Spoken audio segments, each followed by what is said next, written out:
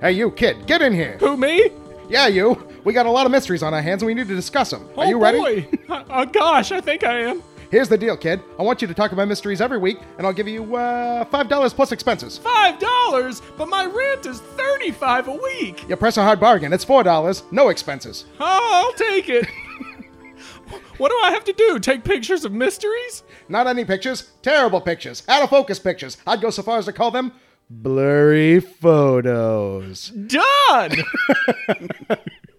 Hello and welcome to Blurry Photos. What's up, everybody? I'm David Flora. And I'm Dave Stecco. Welcome to another episode.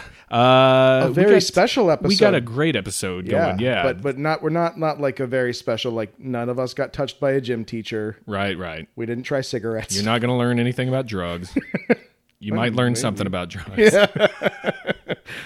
Yeah, and we can only promise that some of you will jump out of a window after this. Yeah, but you know, it only as a cautionary tale. You'll be in the hospital and you'll be able to explain to all your peers what a dumb person you were. Gosh, and then you'll go on to semi-success. That's right.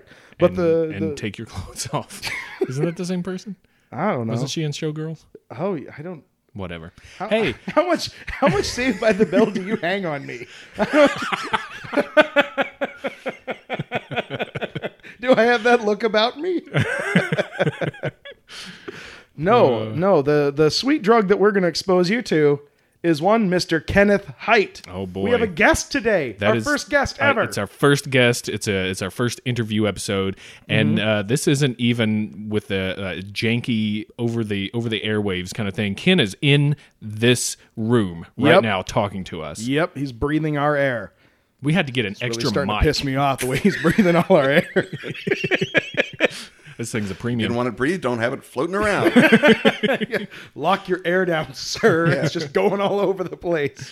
So, Ken, how are you doing? I'm doing great. Thanks for having me on the show. Oh man, it's our pleasure. Now, Ken, you are quite an accomplished author, as well as being quite the moving force in the role-playing games community. Why don't you go ahead and tell us some of your accomplishments? Well, I've been writing mostly role-playing games as a full-time writer for the last 20-odd years. I've wrote Trail of Cthulhu and Night's Black Agents for Pelgrane Press. I wrote a bunch of World of Darkness, Old World of Darkness, and New World of Darkness material for White Wolf. I've written GURPS Alternate Earths, GURPS Infinite Worlds, 2 editions of GURPS Horror. Some Weird World? Some Weird War? Weird War 2. GURPS Yeah. Weird War. GURPS World War II, Weird War 2.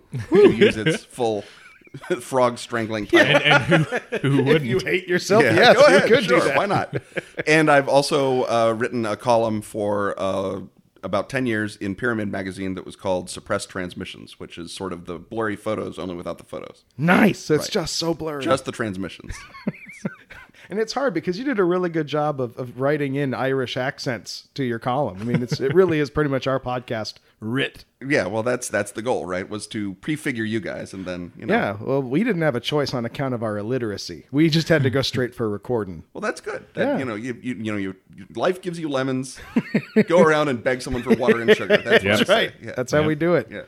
So today we're going to be talking about Nazis and the occult, which we've had a lot of podcasts in the past that have kind of ended up here a little bit. Yeah. Lots of stuff touches the old Nazi world, and Ken actually has a book coming out in about a week. I hope everything goes well with this episode. That statement is true. But coming out on June 18th, the Nazi Occult by Osprey Press, right? From the military history publishers Osprey Publishing.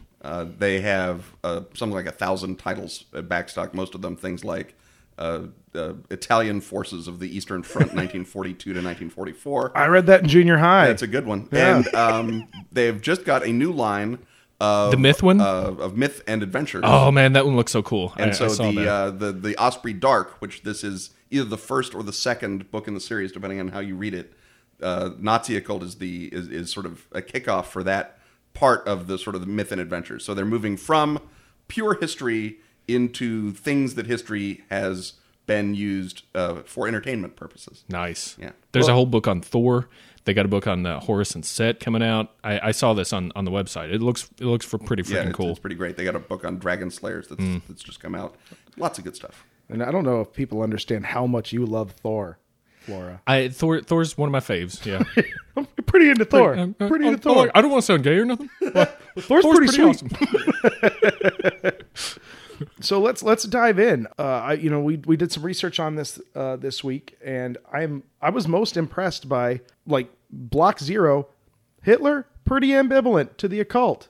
Yeah, as far as anyone knows, and obviously we have only his written work and recordings of his speeches and things like that to go on, he really didn't buy any of it. He believed in what's called the Horbegierian theory of astronomy, which is crank science, but not technically mysticism. It's just wrong.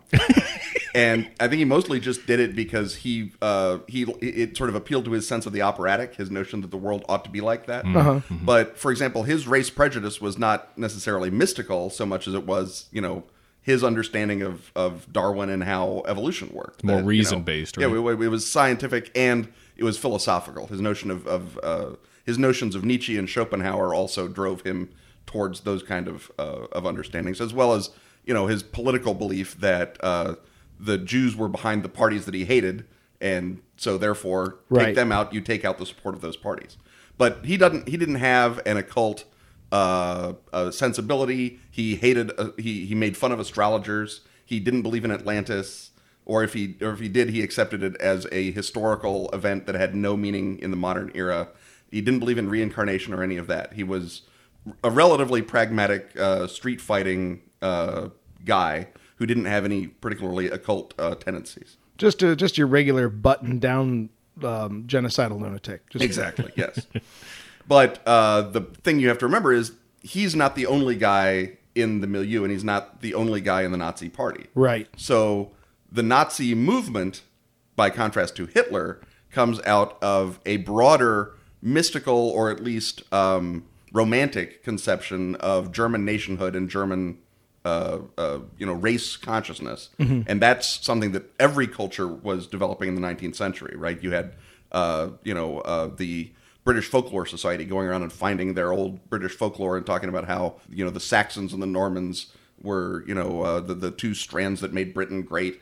And you had the Russians rediscovering their own folk epics. You had Elias Lönnrot basically sort of cobbling together the Kalevala from all of Finland's various epic poem tradition. Every culture in Europe was developing this same sort of mystical notion of itself as a nation. And this was in the mid to late 30s? This was in the 19th century. And this 19th century notion then gets driven farther in Germany because Germany is so late becoming a nation. It doesn't become a unified country until 1871. Mm-hmm. And so their nationalism has to be sort of one louder and one more excitable to get everyone's attention. And at the same time that these German nationalist beliefs are coming in, you're having a lot of other occult beliefs that are pouring into popular culture all over the Western world. Notions of theosophy, the notion that there are ancient races that died and were replaced by other races. The notion, for example, that the Aryan race is the root race of mankind is not something that Hitler came up with, or even Himmler. It's something that was come up with as part of theosophy, the mystical sort of half Hinduism, half Darwinism that Madame Blavatsky invented in the 1850s. And so these sorts of intellectual currents are sort of churning around, along with a lot of apocalyptic beliefs coming out of the Russian, very far west Russia in the Baltic states, a lot of apocalypticism of the sort that gave rise to the Protocols of the Elders of Zion and other sorts of notions of great contests of races at the end of time. And a lot of this, like you said, this 19th century investigation of that is going to come back around again. Like you mentioned, Finland and the Kavala, there's going to be a huge part that the Nazis are very directly interested in that. All Absolutely. of that research that was done, 100, 150 years before is going to come right back around again as far as being one of their focuses. Right. Yeah. The Nazis, not to necessarily jump the gun, but the Nazis obviously tried to put these sorts of romantic and nationalist notions on a scientific basis. Again, science is overstating what actually happened, but they believed that it was a scientific basis because they believed that there could be a science of, for example, alphabets, and that if you could sort of map the evolutionary tree of alphabets, it would all come back to German runes. And therefore, every German rune must have a coded nest of meanings, and that this coded nest of meanings again, leaving all mysticism out of it, this coded nest of meetings would let you reconstruct what ancient proto-Germanic life must have been like for the Aryan master race when it descended down out of the glaciers or wherever. And again, and then once you start tacking on mysticism, the notion that runes are magical, the runes were given to us by Odin, that the runes channel some sort of arcane or occult power, that's when you start getting the birth of occult Nazism.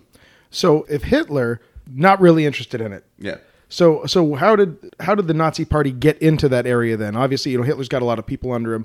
How did the Nazi Party and the SS start shifting into that area of research? Well, the occultism predates the Nazi Party. The Nazi Party began as the workers' outreach group of a group of rich Freemasons who called themselves the Thule Bruderschaft. Rich Freemasons? How Yes. could that go wrong? Right. Or the Thule Gesellschaft, technically.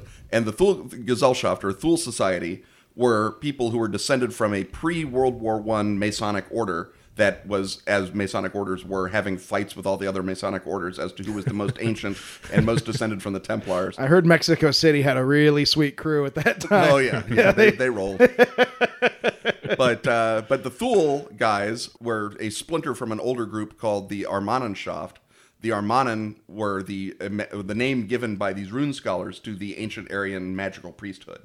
And so if you are the Armanenschaft, you are the descendants of the ancient Aryan priest lords, and therefore you're saying, because we're so mystical, we should run Germany, basically. Right. Yeah, my ancestors were all priests and warriors too. They had warriors in there too. We were Don't making forget. lightning guns and flying through the air. We saw super hammers. So, yeah, this is pretty much... I don't know what you're doing with your Thule society too. You are We've fake. earned this. This isn't a blood. If you think you have earned it, then maybe you should have a workers' auxiliary like we have. An awesome one. Nine. So the Thule Society, because they were rich guys and they were very connected to the Masonic movement especially in Munich, they had strong connections into the bourgeois society and into sort of the old rich, not necessarily the old aristocracy, but some of the aristocracy of Bavaria. But what they didn't have was any connection to the working class. And they Who wants that? Well, since they How had just dirty. gone through a communist revolution in Bavaria, Pretty much okay. everybody. during which something like 5 or 6 of their top men were executed by the communists, Yeah. they felt that perhaps to prevent such an untoward occasion happening again, they should hook themselves up with a working class auxiliary, basically. Put on your hip boots, friend. It's time to get dirty with the people. That's right.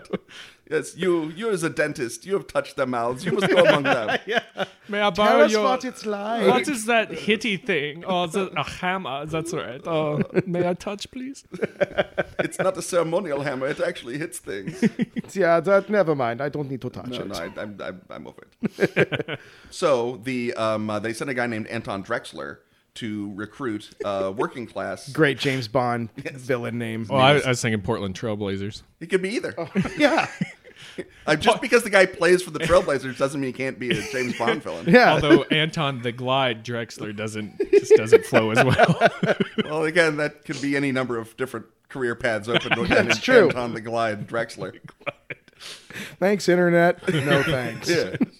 So he's sent down to sort of start a workers' auxiliary, and Adolf Hitler, who at the time was a unemployed former corporal in the German army, is picking up a couple of nickels as a army spy who goes around and goes to political meetings and then goes back and tells the army if any of them are dangerous. Again, given that the communists just took over the place and had a bunch of people executed, the army would like to not see that happen again. Yeah. Hitler goes to the meeting of this National Socialist Party and says, "Oh, these guys, they know what's going on. They're getting Also, it. there's only 50 of them. I think I could take over." And so Hitler basically sort of stops sending reports back to the army and takes over the workers' auxiliary, the Thule Gesellschaft. And because it, again, is the one that is actually doing anything with the vast majority of people in Munich, that's what gets all the power. And the Thule Gesellschaft rapidly sort of recedes into the backdrop as Germany becomes once again a mass democracy in which mass movements are important, not a bunch of nerds in tailcoats. Stupid nerds in tailcoats. Trying Won't to- you ever learn? Trying to bring that back, by the way. Yeah. We're getting there Tailcoat's coming back. any day now. You know what? Handlebar mustaches. That's the canary in your coal mine right there. That's right. That's the next step. We turn Bowler around. hats. And Hipsters. once they start eating an entire ox at dinner like Diamond Jim Brady. Exactly. Diamond Jim. Oh man, yeah, artisanal beers Yep. and handlebar mustaches. That's right. You've been warned, society. Yeah, you thought the Civil War was bad last time. Oh man, I think that if it's at the hands of hipsters, it will be delightfully brief. It'll be this locally time. sourced. Nice. Yeah. Everyone's gonna have fixie rifles. Right. Well, that's what they had, right? Yeah. Those fancy breech-loading repeaters were for, losers. Everyone had Yeah. rifles with no gears. Don't want them. No thanks. You mean you have to use your hands? That's like a baby's toy. Oh man, what is that? Back to the Future? 2. Nice. Well played. So now we've got Hitler. He's got himself a people's movement. He's got himself 50 people. Right. He's got a groundswell. Yes. Mm-hmm. And into that burgeoning Nazi party comes Heinrich Himmler. And Heinrich Himmler is bug f***. He is crazy. Yeah. He believes in everything and twice on Tuesdays. He believes in reincarnation. He believes in clairvoyance. He believes in Atlantis. He believes in rune magic. He believes in Thor. He believes in magic hammers. He believes in super weapons. You name it, Himmler believes in it. Now, let me ask you this. Do you know how he came to all these beliefs? Because he was raised Catholic, right? He was raised Catholic, but he very rapidly... I think part of it was World War I sort of knocked a lot of people out of their old religious beliefs. Yeah, I think there was actually a cloud over Europe that says, "Where's your God now?" for about 10 years. Yeah, and also And it was mustard a gas, lot of too. people who are raised Catholic, even in 19th century Germany, react badly to that kind of moral instruction and say, your morals are crazy. I'd like the morals where I can do anything I want. Yeah. And so Himmler, one of those type of guys, he is at the same time exploring Buddhism and other Eastern religions. He's reading Hinduism, works of popular Hinduism that have been translated into German. He's part of a Back to the Land movement called the Artemannen, which is not immediately related to the Armannen, but is the same sort of... It's like Boy Scouts if part of scouting was to go and kill Slavs. It's that kind of, Wow. Back to the Land movement. Well, it isn't. Not in America. Okay. You've got so many badges you've earned. So he was basically just grasping straws at that point. He's just looking for something to latch on he's to. looking for. He's very much your sort of New Age personality, except it's the old New Age, and he's just looking for everything. Yeah, and anything that he can. If there had been UFOs, he would have been into UFOs. If there had been Sasquatch, he would have been into Sasquatch. Himmler was just that kind of guy, the guy who knows that what he was taught is wrong, but because that was wrong, everything that it said was wrong must be right. And that's why he's a vegetarian. That's why he's believing in Atlantis and all kinds of other crazy things. That's why he's, willing to commit mass murder to further his political goals. All of that stems out of basically his rejection of his upbringing and then desperately trying to grab a hold of anything that he can believe in to fill that void. Right, He's, yeah. Interesting. And because he's not particularly bright, he never sort of synthesizes it or picks one because there's always a shinier pebble in the road, right? So in this political odd couple, how do you get these two to be roommates? you got a Hitler who don't believe nothing. Do not cross this line. I have drawn a line down the middle And of then the you've room. got Himmler with his 1930s version of "I Want to Believe" T-shirt on. Ich will belieben. So how Did you read my peanut butter? how does those Ich wollen glauben. that was mine? Mine. Hitler's messy and Himmler's neat. Hilarious. Now, what That's a sitcom happened waiting is, to of course, happen. they both believed in this myth of, literally the myth of the 20th century, as Alfred Rosenberg's book called it, the notion that under the leadership of an inspired elite, the Aryan humanity could rise up and recreate itself. And Aryan humanity is, for the Germans, originally identical to the German nation, but as they start sort of looking at things in a more, one hesitates to say spiritual, but more mystical bent, they say, well, the Norwegians are Aryan and the Flemish are Aryan, and then it becomes a matter of finding Aryans who you can say, oh, look, it's a piece of lost Aryan humanity, and we've added it to our to our collection, and we are going to be able to build We've the new assimilated. race basically genetically on the body of the from the body of the old race. And again, remember, part of what gets Himmler into raising chickens and all this back to the land stuff is the notion of genetic purity, of animal husbandry, of breeding animals back to their original purer form instead of the contemptible form that processed food and the Jews have caused. So Himmler's working towards lightning chickens. Exactly, right. Okay. He's looking for the lightning chicken. A lot of the stuff sounds like some crap that's going on still today. You know what I mean? I mean, there's the whole organic stuff that's going on, and that caveman diet that's coming out now. Yeah, I mean, the thing Yeah. is that, there's only a limited number of ways that anyone can react, right? Yeah. And Yeah, there's never- crazy is crazy. So Right. you're just going to have various flavors of unorthodox are all going to sort of look the same, especially when you're talking about the fact that the orthodoxy still pretty much looks like it did in 1930. We haven't, abandoned, notions of not mass murdering people. Yeah, there's no vaccine for being disenfranchised and weird. Yeah, So- right. So, I mean, so far the vaccine is cable television, and they didn't have that in the 30s. So what Hitler and Himmler have in common is this notion of rebuilding an Aryan nation, a nation unified by blood, of unified genetic type, that it's all going to be on the same side, not going to be arguing about whether or not to go to war with France, not going to be bickering about the level of welfare payments. Details. Because everyone's going to understand that they are going to be led by the sort of natural leaders that will emerge from this Aryan collective. And the myth of the 20th century is that the swastika will rise, the Aryan nation will rise, and destroy the under people who are all around the Aryan nation. Yes. And that is what Himmler and Hitler both believe. Hitler believes it because he believes it scientifically, he believes it politically, and because he really, really hates people who are better dressed and more successful than him. So could you hear, I don't know if the listeners could hear the asterisk after scientifically. Yeah. Well, I mean, again, keep in mind, this is 1922. This is not now. They don't have DNA. They don't have, Louis Leakey has not dug up any fossils in Africa. Yeah. Nobody knows anything. Literally, the oldest human remains that they know about are Neanderthals. So as far as they know, humanity was born in Germany, right? Yeah.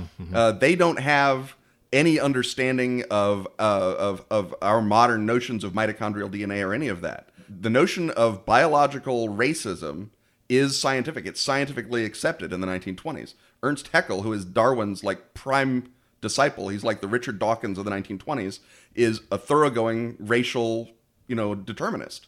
The book that Scopes is tried for in the Scopes trial, the book that he's teaching evolution out of in Tennessee, is a book that talks about the evolution of the various human races. Oh. Yeah. And Also, Heckle, a real jerk at shows, yeah, right. Yeah. sitting in the Yeah. audience. Sitting there making fun of comedians. You guys suck. Yeah. Get off the stage. Your understanding of biological theory is purely substandard.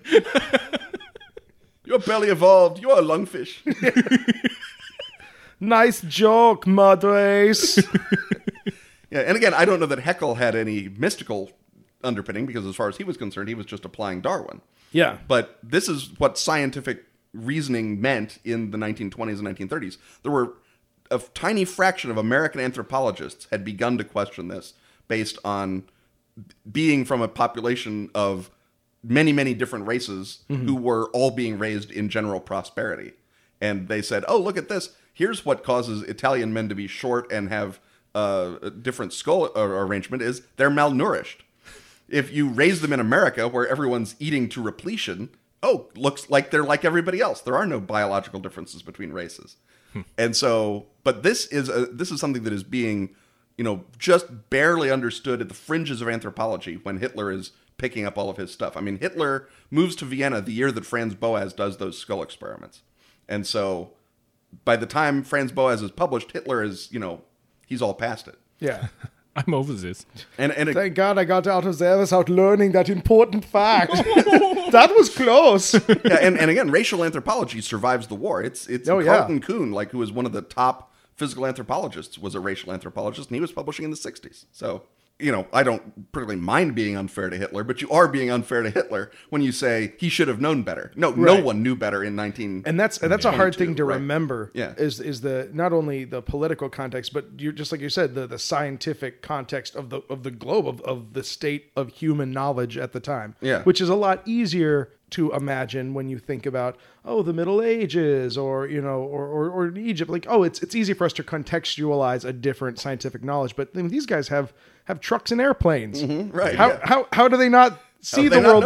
Right. Yeah. That's a good point. That's hard to remember. Like, and then it's certainly they do let their racial notions drive them into things that even in 1920 were crazy. Certainly, Atlantis, clairvoyance, chasing all the good physicists out of your country before you begin the atom bomb project.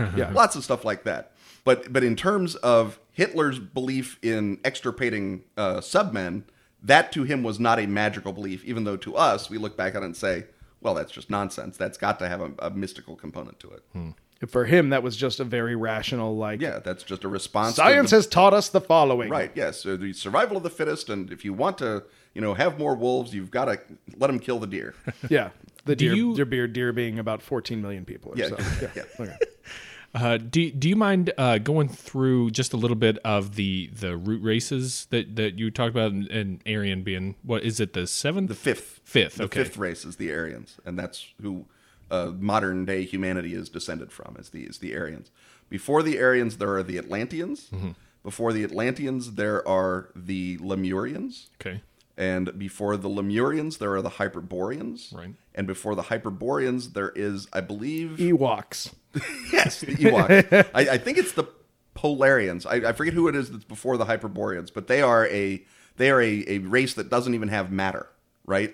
And so they're just energy? They're just energy beings. Interesting. And as the races evolve, they move away from that and down to what we are. So the Atlanteans were giants. And the Lemurians were less humanoid giants. They had, one eye. Oh, the Favoyrans. Right. And they were, I think, born from eggs, not from mammalian reproduction. And so it's this sort of notion of evolution that has been applied to mystical belief. Yeah. Because Blavatsky is selling her, particular brand of snake oil during a time when evolution is the hot stuff. Just like if you pick a book down off the New Age shelves, it's going to have the word quantum somewhere in it. Yeah, vibrations. Right? Yeah. Bashar. Cetacean transformation. Join us, Ken. Join us. And one of the things that you have to remember about Theosophy is that the Semitic race, sub-race, is a offshoot of the fourth root race, not the fifth root race. So the Semitic root race, the Turanian, the Semitic race, the Turanian race, and I think I forget what they called the American Indians, but they're another sub-race. And so they are a fourth root race people, not a fifth root race people. So fifth root race people are better because they're more evolved.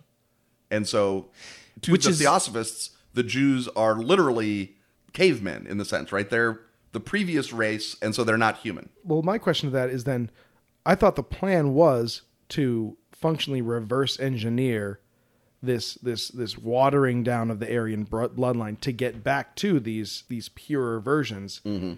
And that's not the previous races. It's simply just the Aryan fifth race. It's the Aryan fifth root race. Is the top? Okay, right. Okay, I see. It's weird. Each root race degenerates, and along its course of degeneration, it spawns off the next root race that's going to sort of carry forward the sort of the spark of life or the engine of creativity or whatever it is that they carry forward. And so when the fourth root race is just about to give up the ghost, it spawns the fifth root race. And the fifth root race is the Aryans, and I forget who spawned them specifically, the Toltecs or something. And that wouldn't make them more pure just because they were older. Right. Because they're a degenerate version of the older fourth root race. Gotcha. So trying to get back to How did they get anything done? Well, I mean, the thing is, when you write it all out, then you can sell it as a 3-volume set, and right. And get other people to pay for your hotel bills. Yeah, that's the goal, right? There you go. Truth. So they would consider just a being of pure energy to be just the lowest of the low. No, because the thing is that everyone's version of Theosophy starts going bananas, right? There's huge. I don't know why. Yeah, you'd think with a simple logical cosmology like that, everyone would just go ahead. But there's schisms and arguments and faction fighting within Theosophy. First over whether or not Madame Blavatsky faked the letters from the secret masters that she found miraculously in her study Spoiler table. alert. For those listening at home, see if you can guess whether she faked letters from the secret masters of Tibet. Answer will be revealed in a future podcast. That's right. We'll let people know that. That's right. Send in your guess. Two things you get to reveal: the winner of the Miscrypting contest and whether or not Madame Blavatsky made up the letters. Made up the Mahatma letters. Every time you say her name, though, I picture that the old crone fortune teller, with the headband and the big hook nose. And yeah, nope. Hitler took care of those two. Yeah. Just helping you out every time. So anyway, so among the various sort of splinter movements, you start getting people who are saying, well, if the initial energy race came down from the stars, they're really the best race. And the process of going deeper into the material is actually damaging us entirely. And I think that it is that sort of Manichaean notion of Theosophy that inspired a guy named George Lanz, who later called himself George Lanz von Liebenfels, because you have to add a von to your name because you if you're can going to get anywhere in Germany. I was going to say also, Lanz. Yeah, this is awfully bland. It's not What very exciting. can I make? Von Liebenfels. Yeah. And speaking of people That name will get me laid. the ladies loves the Liebenfels, if you know what I mean. That's right. Liebenfeld. And in fact, that's why he got thrown out of the Cistercian monastery. Just for and for into the bumping up- Cetacean monastery. Yeah. Well, Just for bumping up his name? No, for reaching out and touching the ladies with his Liebenfels. Nice. Yes. Or for the practice of physical love, as it was called. So it may have been goats or young boys. We don't know. Wow, But, okay. Again, Yeah, I don't like going by the term rapist. I like physical touch. Yeah, I was engaging in acts of physical love. Physical love. Yeah, so that's my crime. I love I'm too a much. physical love technician. if that is a crime, then look at that. No, seriously? It's okay, it's a crime. I know this now. Yes. I know now. And whether it's a crime or not, it's not allowed in a Cistercian monastery. No. So he is Yeah. bounced. But while in the Cistercian monastery, he'd been an excellent language student, and so he was reading a lot of works of Aramaic and ancient Greek that were not particularly part of the intellectual, climate of 19th century Germany.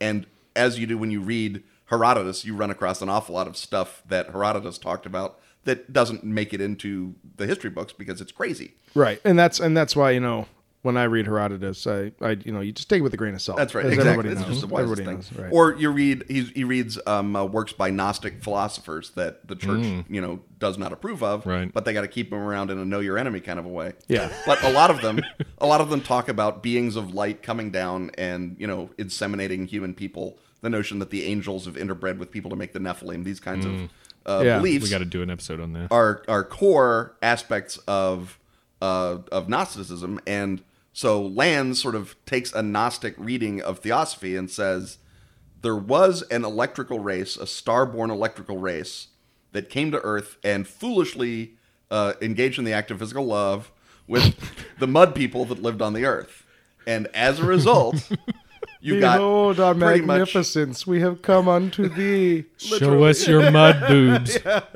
Now take your skirts off. do it slower, slower. We're electrical beings. Wow. Yeah. All right. So he wrote a book called Theozoology, which is about what it sounds like it's about. And in that book, he talks about the sort of spiritual sparks, the remnants of the electrical aliens who are kept primarily in the first and best race of man, which is, of course, the Nordics. And so the goal that he suggested is you should basically kill off everyone who's so mud people as to be completely unredeemable. They're just not going to help. Yeah, they're just slowing us But down. with people who are sort of maybe 40% mud people, you can breed those people back up, and eventually you can have a whole country full of electrical aliens again. And then bang, zoom, sky's the limit. Yeah. Then nobody gets kicked out of a Cistercian monastery. Then I'll kick you out again. But Liebenfels becomes a really big sort of mover in the German occult movement. Starting around 1904 is when I think he publishes Theozoologie. And then 1908, he starts something called the Order of the New Templars and starts waving swastika flags around because the swastika is the sole symbol of the Aryan race. Guido von List, who sort of created magical rune theory after going blind and realizing that while blind, he could see the truth far better than he could. Not after realizing that while blind, he still has to pay bills. He may also have realized that. But he was blind as a result of an operation for cataracts. And then when his vision cleared up, he could sort of come out and say, I've had a vision. Here's what the runes are. And then he submitted his rune theories to, I think, the Vienna University. And they sort of sent him a, thanks for your submission. We have thrown it away. Yeah. Letter. But we threw it away not in a respectful way. Oh, no. We always value new inputs and ideas. Yours was not one of those. Yes. Your ideas were neither new nor ideas. So I award you no points, and God have mercy on your soul. But the bigwigs in Vienna, talking down to the little man, became a big political football in these nationalist movements. And so rune magic became the sort of thing you believed in if you were on side with German nationalism. And that is where that sort of strain of it, begins to filter through. And so by the time you got to the Thule Gesellschaft, they've got their rune magic is just as big a part of them as Freemasonry or any of the other older magic that they would have gotten from their own sort of quasi-Masonic or similarly occult tradition. Yeah. See, like the thing that is terrifying about this is that I think there's this fundamental belief that everything was humming along normally.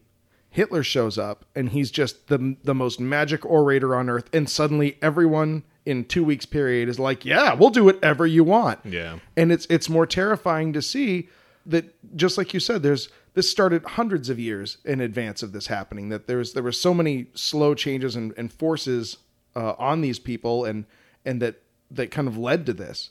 And it's spookier because of that weird glacial pace that's how things happen. And I think it's easy to think, being born after the war was over, that, oh no, it just cropped up like a weed. One guy shouts at a bunch of people, they all agree to do it, and then once that guy dies, it's over again. Like that. This is a lot almost more scary in that sense, that there is a lot of sociology. I have a theory on that, because by the time you get to that point in your history classes in high school, it's like the end of the year. Nobody's paying attention. You got to cram everything in, so they skip it. No, that's not a real theory. I'm just saying. As I was saying this, I decided to submit it to the Vienna University.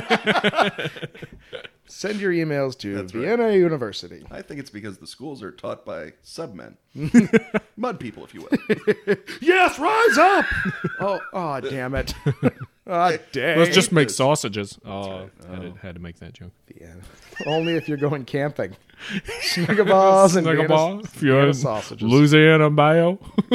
Out near Boy Scout troop, we're killing Slavs and enjoying a Vienna sausage now and again. That's right. All ties together. There's nothing we like more than referencing our own past episodes. So now we've got a stage set. Mm-hmm. We've got a bunch of people with this belief system that are all working. Now they're getting included into the German government. Yeah. And this is where the wheels start to fall off the wagon. Or spin around really fast, whichever it is. Yeah. And when Himmler becomes Reichsfuhrer SS, when he becomes the second or third most powerful man in Germany, depending on who's talking, he wants to do something to sort of promulgate the study of all this crazy stuff that he believes. And so he sets up an organization called the Ahnenerbe, which means ancestral research, basically. Yeah. And so the Ancestral Research Institute, the Ahnenerbe, it begins as a sort of quasi-governmental organization. He sets it up in 1935 with a guy named Richard Darré, who is a neo-pagan and at that time Minister for Agriculture in Germany. And those two guys sort of put it together out of, spare change they find lying around the couch. And then as the sort of pressure to create more and more ideological energy behind Nazism builds up, he puts more and more resources into the Ahnenerbe so that they can do more and more to educate the German people. Because, as you know, Himmler knows perfectly well, the average German is not going out and becoming a vegetarian, reincarnating Atlantis-believing space alien. They're, saying, yeah, whatever, dude, I'm a Lutheran. Here's a casserole. Whatever, dude, I'm a Lutheran. Here's your hot dish. No, go away. Schnitzel. And yes, there is sausage in the hot dish. Of It is course not there a is. From vegan Vienna. hot dish. That is crazy talk. Like you're Atlantis.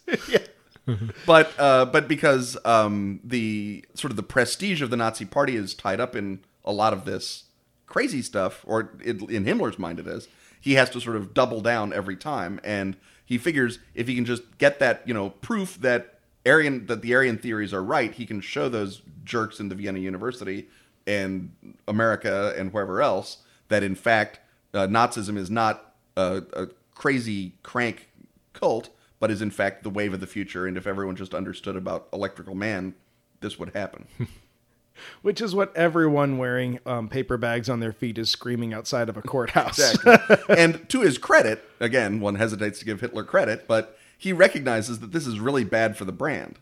Yeah. Hitler wants Nazism to be synonymous with awesome airplanes and tanks that are going to drive over your foes and industry and modern life and parkland and things like that. He doesn't want Nazism to be synonymous with people who smell like soup ranting at each other in a beer hall somewhere.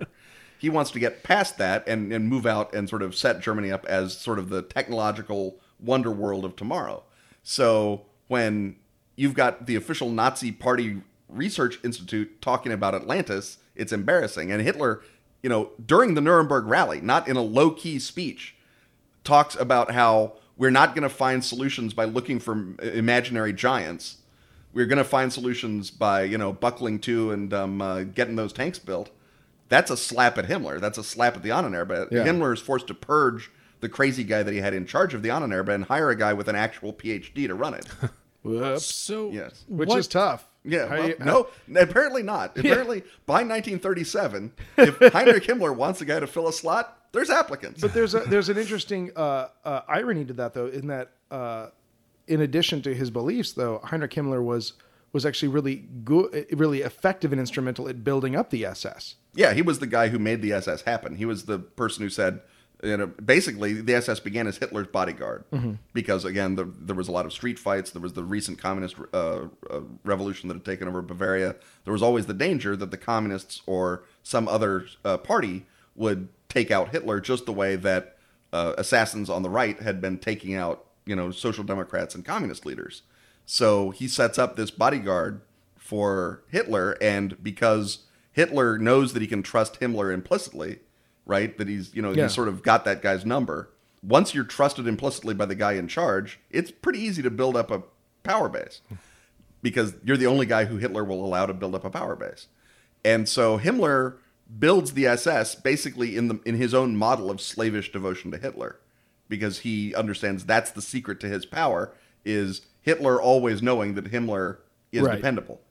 So that's why Hitler keeps this guy around. Yeah, right. And also because, in addition to, crazy stuff, Himmler really is very useful at running the police state. He's got that sort of police state mind. He's a good bureaucrat. He's got, if anything, an over eye for detail because he's always sending memos about, go out and find every mention of Thor's hammer and send them to me because I'm pretty sure we could build it.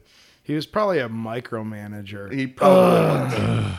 And he hired lots of other detail-oriented guys to make sure that the one thing that Hitler really, really thought was a priority would go forward, and that is getting this whole mud people situation solved and killing, first off, isolating, driving away, and then when that becomes impracticable due to the fact that they're at war and you can't just send people out of your country anymore, setting up the concentration camps and killing them. Yeah. Do you have those THS reports for me? TPS reports? If you could just have those Thor's hammer syndication Yeah, reports. I'm going to need all of those Thor's hammers reports. That would be great. Yeah. We're going to have to come in on 1943. He had a mug that said Reich's best boss. Yeah, right, yeah. He did wear glasses. Glasses. Nerds. Sorry, Ken. And Dave. Yeah. Oh, well, that's how Who's the nerd now? Now, the worm has turned, Stecco, if that is your real name. And that's how I get beat up. Very delicately. The next half hour I've of this got a cramp. podcast is just whomp, slap, and whimpering. Oh, I've hurt my wrist again.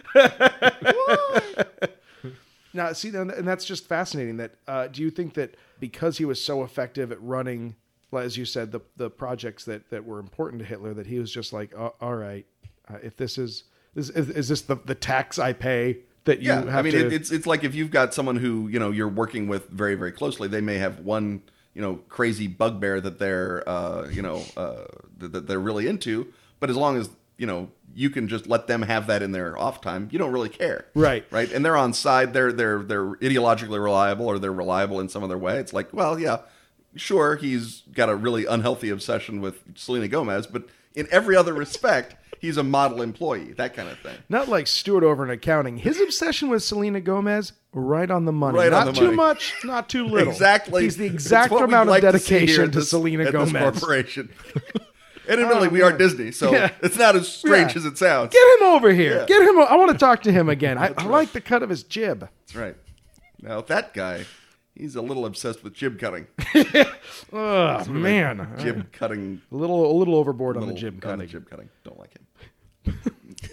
But a guy that's too much on jib cutting, I can work with. can It's work the people who don't have the passion for jib cuttery. Right.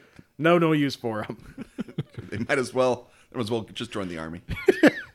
So what kind of projects? I mean, so the Annenerba.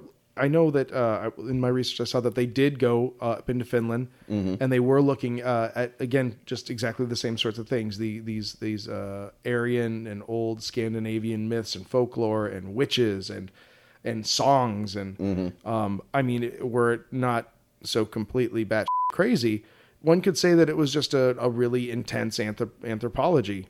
Yeah, expedition. the sort of the occult author and occultist Peter Levenda says, imagine the humanities faculty of Oberlin University with guns. That's the Annenerbe. Yeah. Right. So they have their crazy little ideological beliefs that are pretty much harmless until you let them throw people in jail. Yeah. And then trouble ensues. But so they went to Finland to look for old music that would be the kind of music that was played by the ancient Aryans, right? And so they figured that Finland, very close to the top of the world, very old culture, not connected to the Slavs in any way. So maybe they've preserved that, ignorantly, because they're not necessarily the Suomi are not Nordic. Yeah. Their language, it doesn't fit, but they're at the top of the world. They're up there in the ice. So close maybe to something Russia, so far from Japan.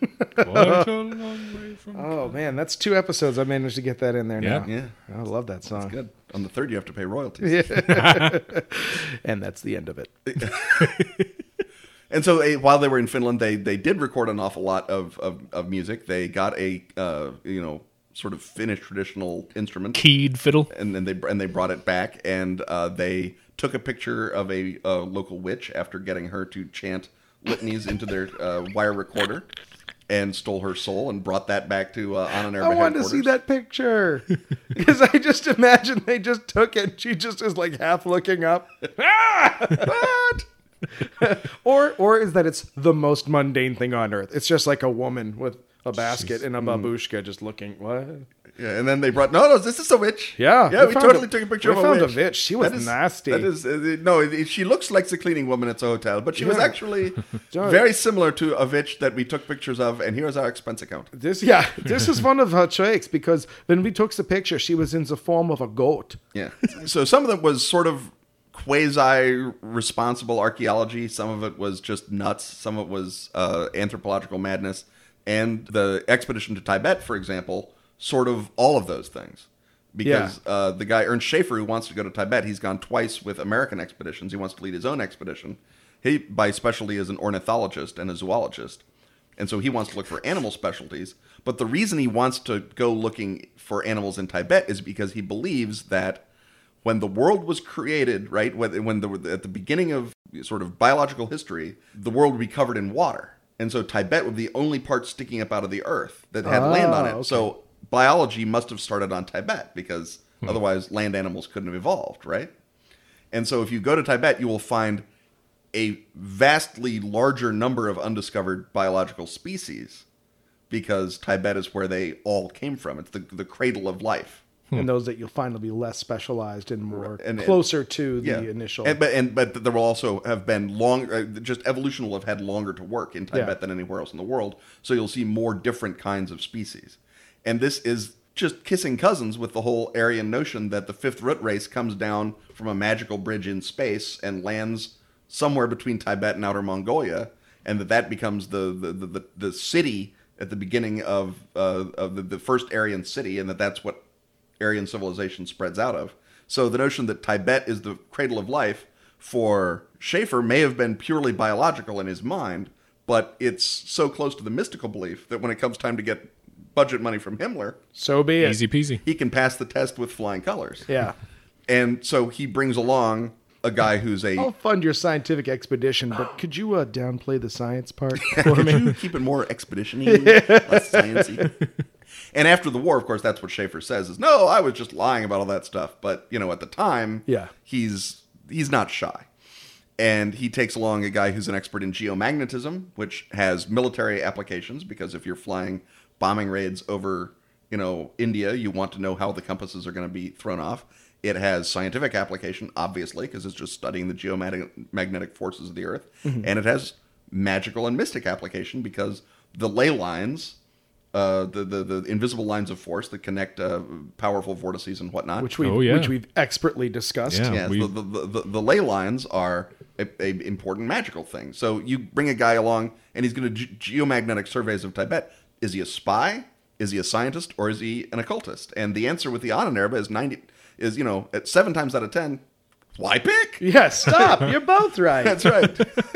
Multitasking is the key to efficiency.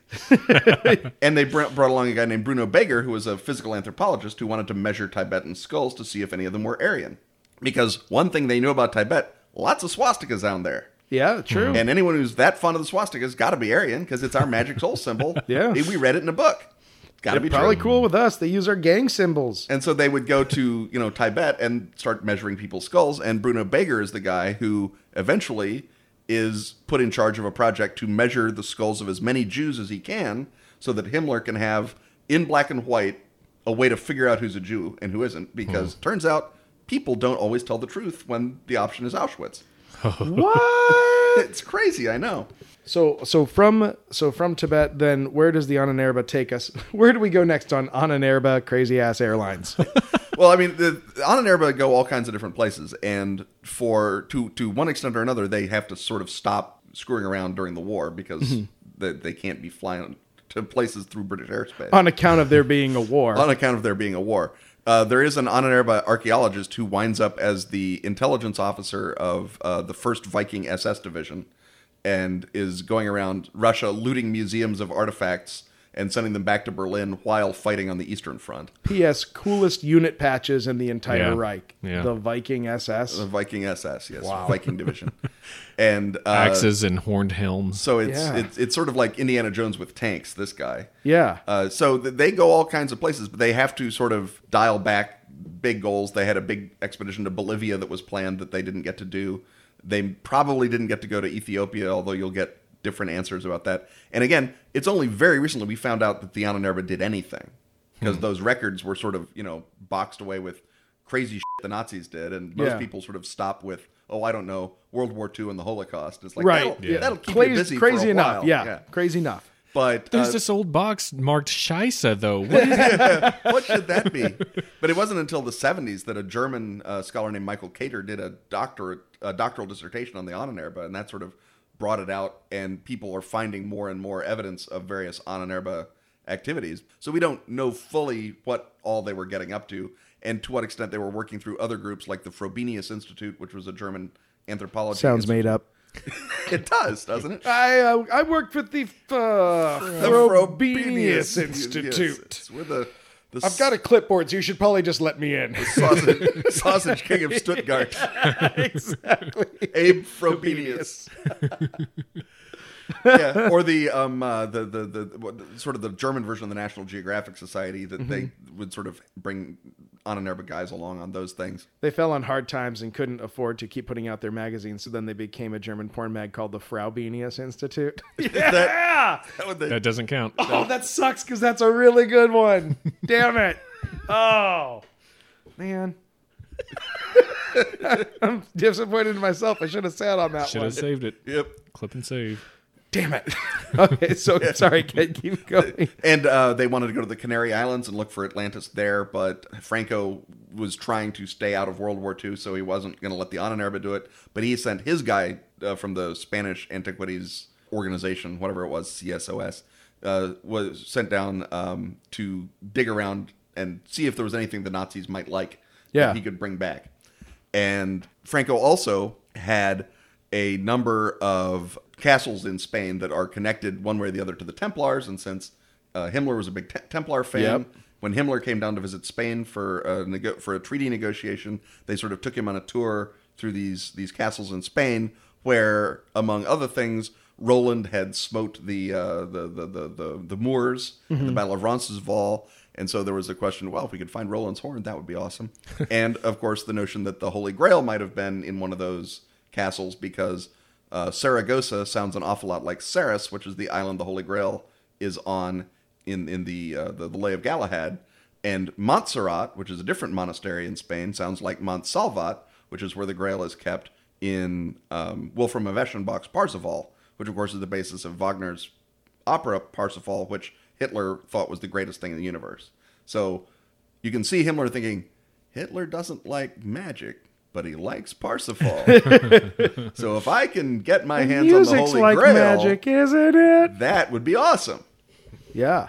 And so there was a sort of a ongoing, anything you find that might interest the Ahnenerbe, just shoot it past them. So we don't know what the Ahnenerbe necessarily was doing. Himmler had another guy on his staff who was sort of part of the Ahnenerbe and sort of not. He was part of Hitler's general staff. The Ahnenerbe was part of Hitler's general staff. Whether or not this guy, Otto Rahn, worked for the Ahnenerbe is sort of a paperwork question. It's like, the Nazi director of personnel would have said, well, I don't know. He's sort of a part-time, he's a contractor, but he also gets some insurance. I think it's a Cobra. I'm not sure how that works. I get paperwork from him sometimes. I fill out the W-9. Right. What we have to do is get him to fill out all the forms correctly, and then we can go back and rehire him at his previous salary. Oh, Germans. And so Otto Rahn was this guy who had spent much of the 1920s wandering around France, looking into the ruins and remains of the Cathars, who I'm sure you've already dodged past in previous episodes. No, we've dodged past them so much we haven't even talked about them. Yeah, we've dodged past them perfectly. Well, real fast, the Cathars were a Gnostic heresy that was extirpated by the Catholic Church in the south of France in the mid to late 13th century, in a crusade known as the Albigensian Crusade, because Albi was where their heresy in France sort of kicked off. Hence, Albigensian, born in Albi. So the Cathars believed that the world was the mankind was a spiritual electrical being that had no connection to the filth of the world. That the goal of humanity was to separate themselves from that world and be perfected, literally made perfecti, by asceticism. And if you couldn't do that, since any human contact was debasing, non-procreative sex was the only kind of sex you should be having, because otherwise you're bringing more souls into this horrible world. And so they became synonymous with buggery and sodomy and all manner of other ill behavior. Buggery. That's wow. That just right. You know what? I can't even. That's T-ball, and I won't have it. Yeah. I'm better than that. Okay, fair enough. It's good to see you walk away. Sometimes a man's just got to walk away, Dave. Well, yeah. But the notion of the Cathars believing these very similar Gnostic beliefs to the sort of theozoology type beliefs inspired a lot of Germans to think, oh, maybe the Cathars were in on this theozoology thing, and they're connected to the electrical space alien people who are awesome super Aryans. Yeah. And maybe the reason the French killed them is because they were jealous that they were more pure. Again, Just they're like the sort of French. obsessed with the It's pure. so like them. It's so like them. So Otto Rahn thinks the Cathars may have been the guys who had the Holy Grail, that they're the people who had the Grail, keeping it away from corrupting human influence, right? That Mont Salvat in Parsifal's poem is Mont Segur, the Cathar fortress, the last Cathar fortress to fall. So he goes and he looks around in Mont Segur for the Holy Grail, and he writes a book called Crusade Against the Grail, in which he sets out his theory about the Cathars. And Himmler sees that book and says, boom, that's the book that we want. Nailed it. Because he's got it going on. So he hires Otto Rahn to sort of look for the Grail for him and to write another book. And Rahn sort of, to me as a writer, it looks very much like he cashed the advance and then said, oh, no. Okay. Crap. I don't know what to write now. Scheiße. And so the next book that he writes, which is called The Court of Lucifer, Lucifer being the good guy, because Lucifer is the guy fighting against bad old god of filthy earth. And so the Court of Lucifer is the Court of the Grail. And he goes around to a bunch of places sort of looking for the Grail, looking for remnants of Gnostic duology, and sort of talking about his own emotional response to the landscape. And it's very much the sort of, when I got to Iceland, I realized that in Iceland, I was looking only for the spark within myself. That kind of thing. See, maybe that's a German thing, because that's very Werner Herzog. There's a little bit of the Herzog narrator in Otto Rahn's books. As we journeyed forth, I found that I was seeking not from without, but from within. It was at this point that the eternal chaos recurred and destroyed my only beliefs. and that's the sort of book that his second book is. And so he's on an Arab nickel, and he has not, as far as we know, found the Grail. Although, dun dun dun, there is the rumor that he found the Grail, sort of marked it down on his little Grail map, and then kept it hidden and secret, and that it may have been found by the Nazis after he died, or did he die, in 1939. Otto Rahn, a skilled mountaineer, very capable outdoorsman, climbs a mountain in Austria in spring of 1939 and allegedly freezes to death.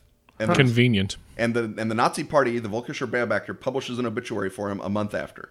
And that's it. They're like, lost in Austria, our good Nazi buddy, SS Oberlieutenant Otto Rahn. Everyone shed a tear. Now you have teared. That is all. Now you have teared. Moving on.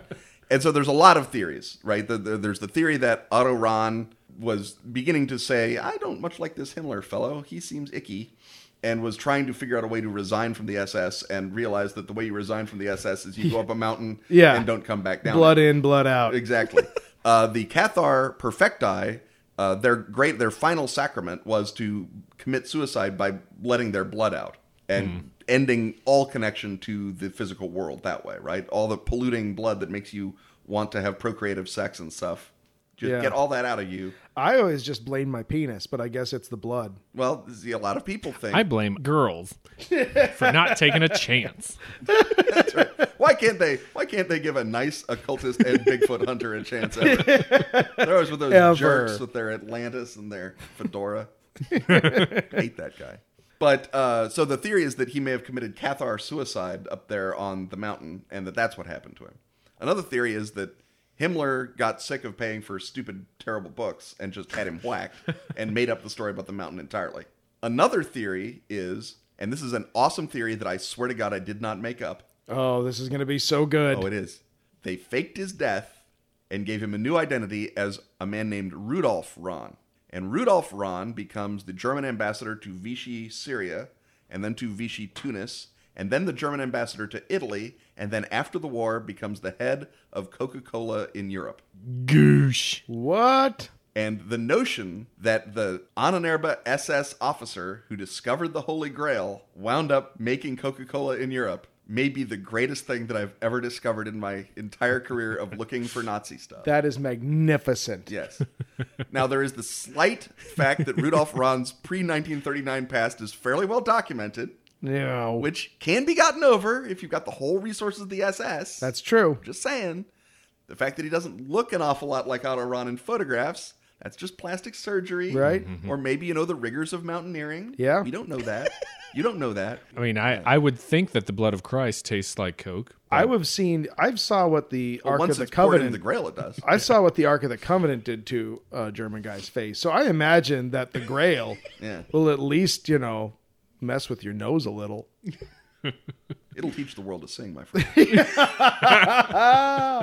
Well played. Okay, so now that we've got Otto Ron out of the picture. Are there any other possible outcomes for the Grail aside from sweet, delicious Coca-Cola, the taste of America? Well, the other possibility is that whether Ron was forced to reveal the location of the Grail before being Other whacked. possibility, singular. Either that happened or what you're about to say happened.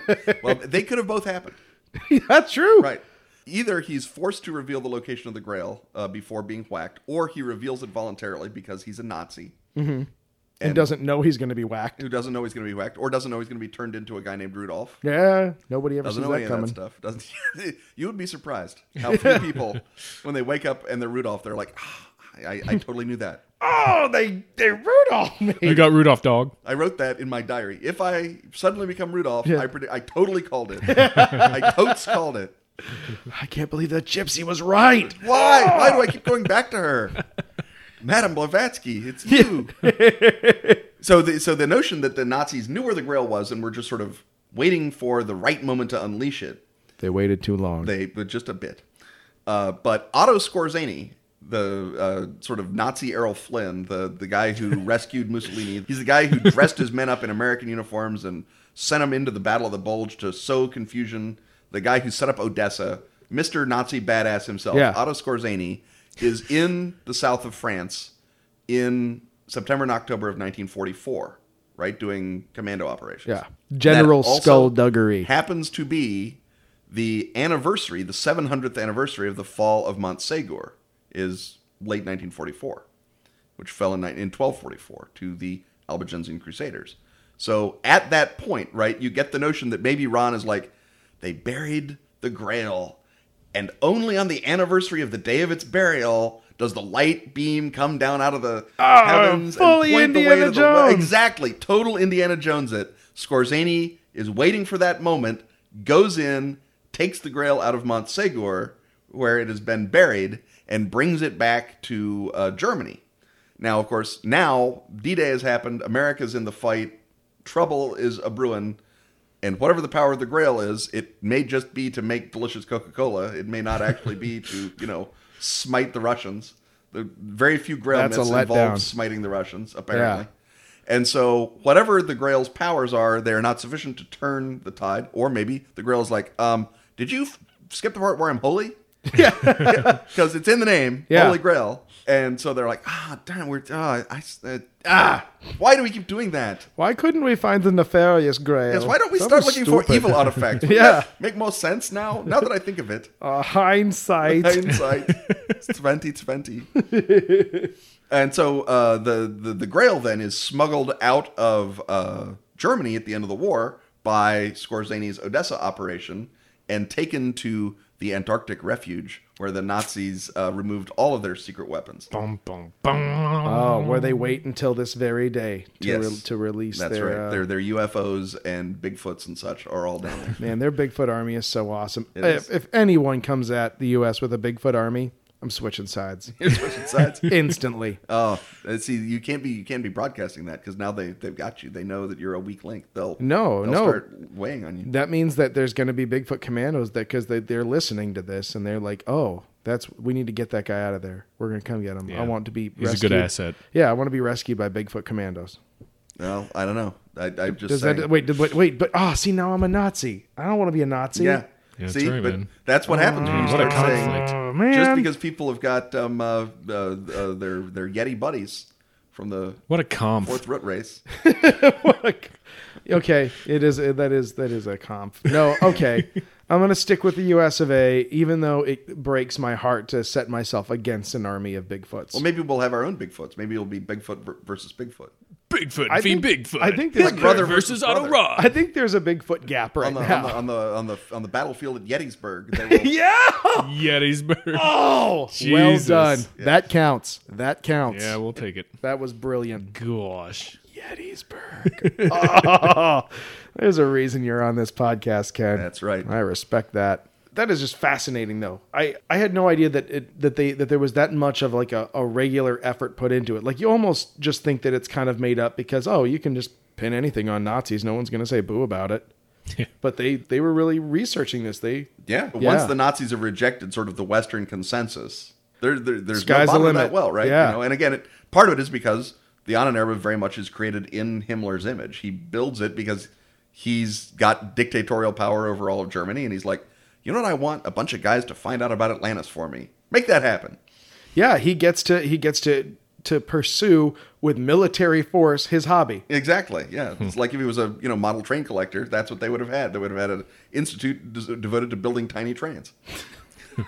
Which, in fact, I don't want to say right here that they did not. Yeah, I'm not saying that didn't happen. That's fascinating. Yeah, well, that's and we just barely scratched the surface of this stuff. We got a good basis for kind of what ingredients were thrown into the old pot. And then the nice meal that cooks up is the war, which we didn't even get to. Oh yeah, really. so if you think that's the last you've heard from Ken Hite, then you're wrong and you're dumb. Stupid. You son of a bitch! What's wrong with you? Just get out. You know what? Well, I don't even know why we're doing this podcast anymore. I'm fed up with it. Let's stop. We quit. Oh, I can't stay mad at you. Come here, you. Who wants ice cream? Kenneth Hite, I cannot thank you enough for agreeing to be on here, and I hope that I can somehow convince you to do it again. Well, now that Dave has said ice cream, Yes, that does help things. it doesn't hurt. Let's put it that way. Well, we have to get some top rate puns out of this thing. Oh yeah, we do. And God, I am furious that I burned a German porno mag pun. Sorry, man. God, that's okay. I do have one that actually lends credence to one of the theories about the Holy Grail. Is that there was an attempt to make the changeover when Otto changed his identity in the 50s. There was an attempt to kind of draw attention to that by Chubby Checker in his song "Ron Ron Rudolph" was actually spelled R-O-N. It was about Rudolph Ron. Oh, yeah, that's what you got right there. That's the hill you're gonna die on. I blew my German porno mag pun too soon, and well, that'll happen with German porno mags. You'll blow too soon. God, yeah, that'll get you. So yeah, it was a Ron Rudolph. Gotcha. Yeah. Shit, man, I'm gonna get so beat up now. Everyone, Ken, you might not be aware of this, but Flora and I bitterly compete. We pretend that we're cool about it, but we really do compete on these puns. And man, I'm going to get taken out to the woodshed on this one. You just struck out playing softball. I really did. There's so much, and that's the best I could do. You do your pun, and I'm going to come up with another one. I have to come up with another one too, because this one. I'm going to come up with an auto run. I'm just fucked. I can't do it. Better than the first. Yeah. Oh. Well, okay. I have a nice place that you can go up in the mountains. You can get out your poles. You can get out the snowboard. You can get out there on the slopes. It's Madame Blavatsky Resort. Oh. All right.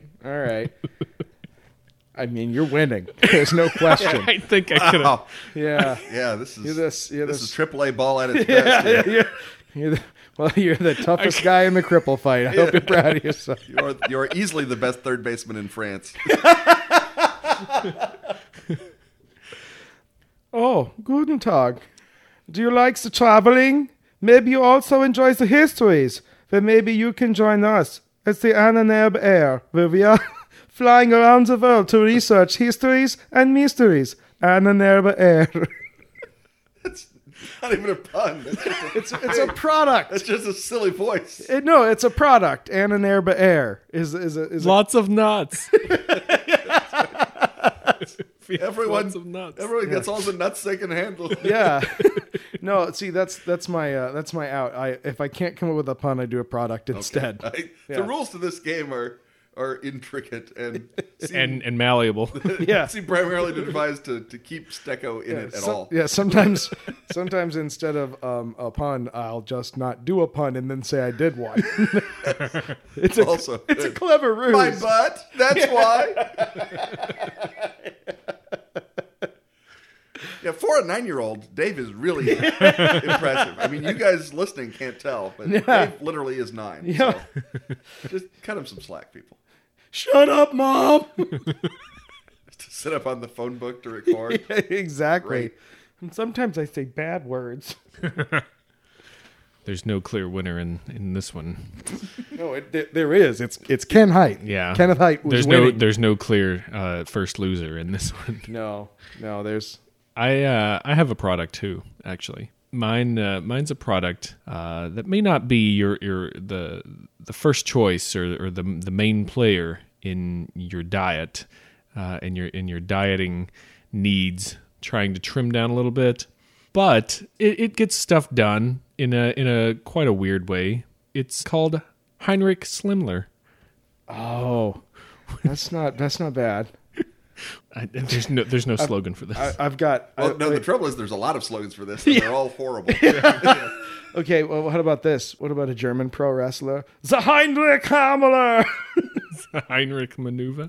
He's the Heinrich Hammerer. Hammerer. This. There's nothing funny about Nazis, guys. Stop it. If Hogan's Heroes has taught us nothing, it's that there's nothing funny about Nazis.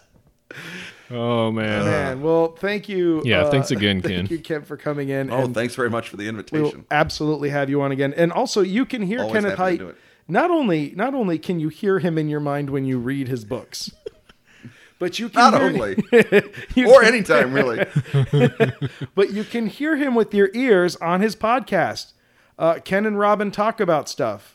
That's right. Fellow game designer and author Robin Laws and I have a podcast. Ken and Now, Robin you're talk an about author and stuff. game designer. He's a game designer and author. Is that correct? I think it goes the other way around. Damn it. All right. I think he's author and game designer. Or writer and game designer, and I'm game designer and writer.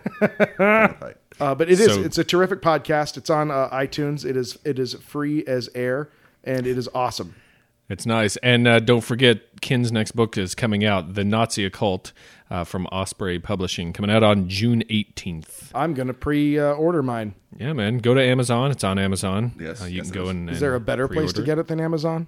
I assume that the Osprey, if the Osprey has a web store, that would probably be a better place because my beloved publishers get a little more of the money. But Yeah. There you other go. than that, Amazon is totally acceptable. Everyone loves to buy from Amazon. Who doesn't? Who doesn't? Who doesn't?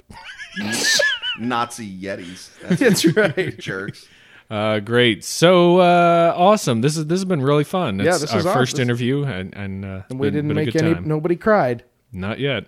So Gonna. Nobody cried on air. Yeah. You guys didn't hear like the 10 minutes of sobbing we had to cut out in the middle. you're welcome.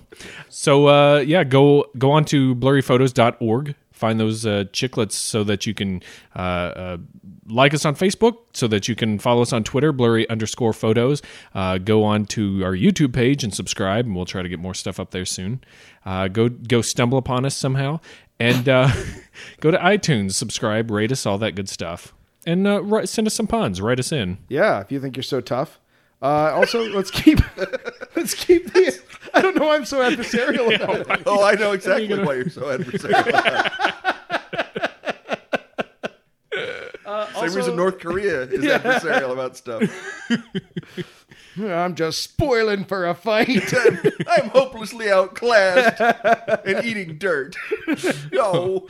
But also send us your recommendations. Is there a topic you think we should cover? I'd like to hear about it. And now, the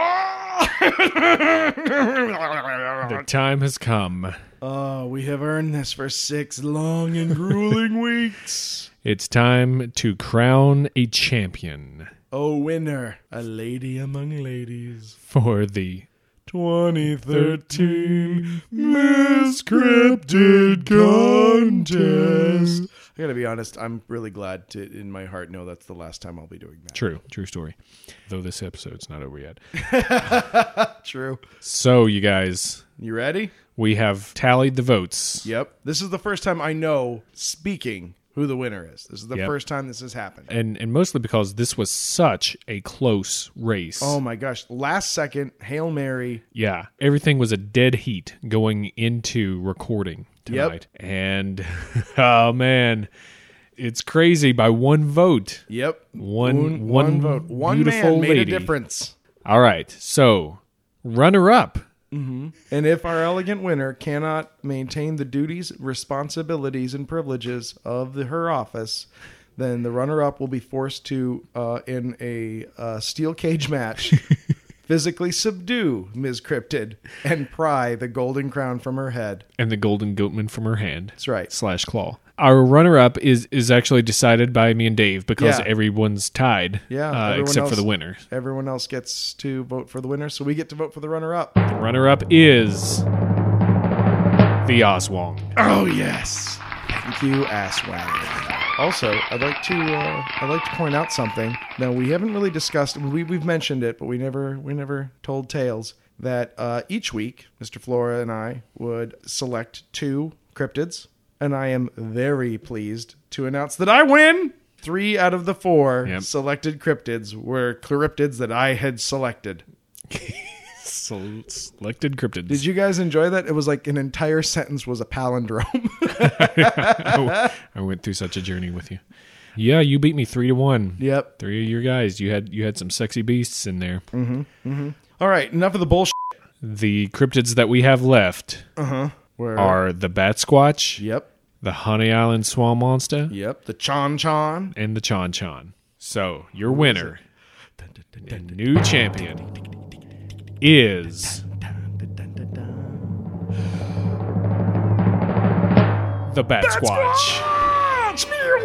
It's a flapping purple creature. It's got as much of a 50-foot wingspan, dude. It's just getting bigger. It is an amazing flying purple hominid Bigfoot. Yeah. Congratulations, Bat Squatch. And also, in my opinion, a dark horse in this one. Right, really? Yeah. He came out of nowhere to win this competition. And which is funny because all the cryptids come out of nowhere. Oh man, so thank you all for voting. Thank you all for caring. And for everyone who voted for Bat Squatch, who never gave up hope, I want you to give yourselves a little pat in the back and say, hey, man, I know quality when I see it. You made a difference. You made a difference in that poor cryptid's life. Yeah. For all you Chon Chon lovers, nothing. Sorry, guys. Maybe next year. We'll have to figure out if cryptids can reapply or not, or if it's a one-shot deal. I don't know. This is kind of the thing we usually figure out off the mics, but I think it's fun to do it on the mics. Does the winner get to return to defend the I don't crown? know. Oh, man. I think she does. That's might what I have think. to. Yeah, might have to. Well, it's interesting. Again, a dark horse for me. Yeah. I thought for sure the Oswong was going to take it. Me too. I really did too. Although there was the vocal Chon Chon. You know what I don't understand? This like quiet milling Honey Island swamp monster support. Still like garnering votes and it was real. I think it won its week hands down too. Right. Which maybe that goes to say the quality of what it was up against that week. But maybe, but I don't know. I think it's amazing. I'm very surprised because you don't hear anybody mention it. I get tweets and texts about Chon Chons and Asswangs, and I've never heard anyone mention it. The Honey Island swamp monster. Well. Congratulations again, Bat Squatch. Yeah. And now comes the fun part. We're not done congratulating just yet. Yeah, we set up this little fun bucket to honor you, the listener. That's right. For participating. And the time has come for us to select a listener from the sweepstakes that we asked you to participate in, and you did so wholeheartedly, if grudgingly. Every week that you voted, you earned a vote. Do you hear this sound? It's a fez filled with crisp pieces of paper with your names on them. Yep. All you voters. So we're gonna pull one out here. We're gonna say the first name. We're not gonna give away all your secrets. You need some of them. Yep. We'll protect your anonymity. But you will also get an email from us during the week here, and we'll contact you, get some information, and then we'll send you a bunch of fun shit. And also, just so that everyone knows how great we are, we're totally going to take a picture of the prize package before it goes in the mail. Sure. I mean, you have to know that there's some real stuff happening. So here we go. I'm All right. candy craning it right now. Here we go. Do you hear all this great Foley work here? Oh, that's sex. That's worse than mouth sounds. Nothing's worse than mouth sounds. That's true. All right, so here we go. We have got chosen a name. Ooh, it's folded in half like a ballot. So let's find out who wins. The winner is Dave Stecco. Yay! I'm a winner! Woo! Oh, thank you everybody for trying, but it looks like I won. Man, thank you. Thank you. I'm very excited. And it's just a rush. It's just fun to be a part of it. I just punched my straw hat. No. Nope. I was lying. It's not me. Just kidding. The Psych. winner was our listener, Emerson. Emerson. You're a winner. Congratulations. You are a huge winner. You are going to hear from us soon. It's yours, Yeah. and we'll get all that taken care of. So congratulations. Yeah, you deserve it. You've earned it.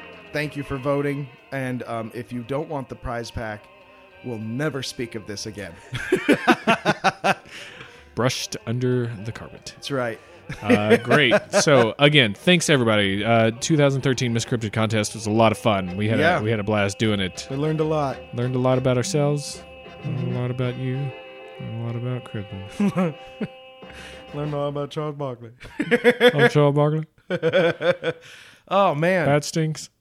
Bad Stinks wins. Good job. Good job. I feel like the ref gave Bad Stinks this one, but he played a hell of a game anyway. I'm Charles Barkley. Oh man. Well, there it is. There That's you it. go. Come to a close. From atop our lofty perch at Podcast Mountain, we can finally bid you a good evening. Yep. So for this episode of Blurry Photos, I have been Madam David Floratsky. Oh, really well done. And I am David, the spark being Stecco. Bye.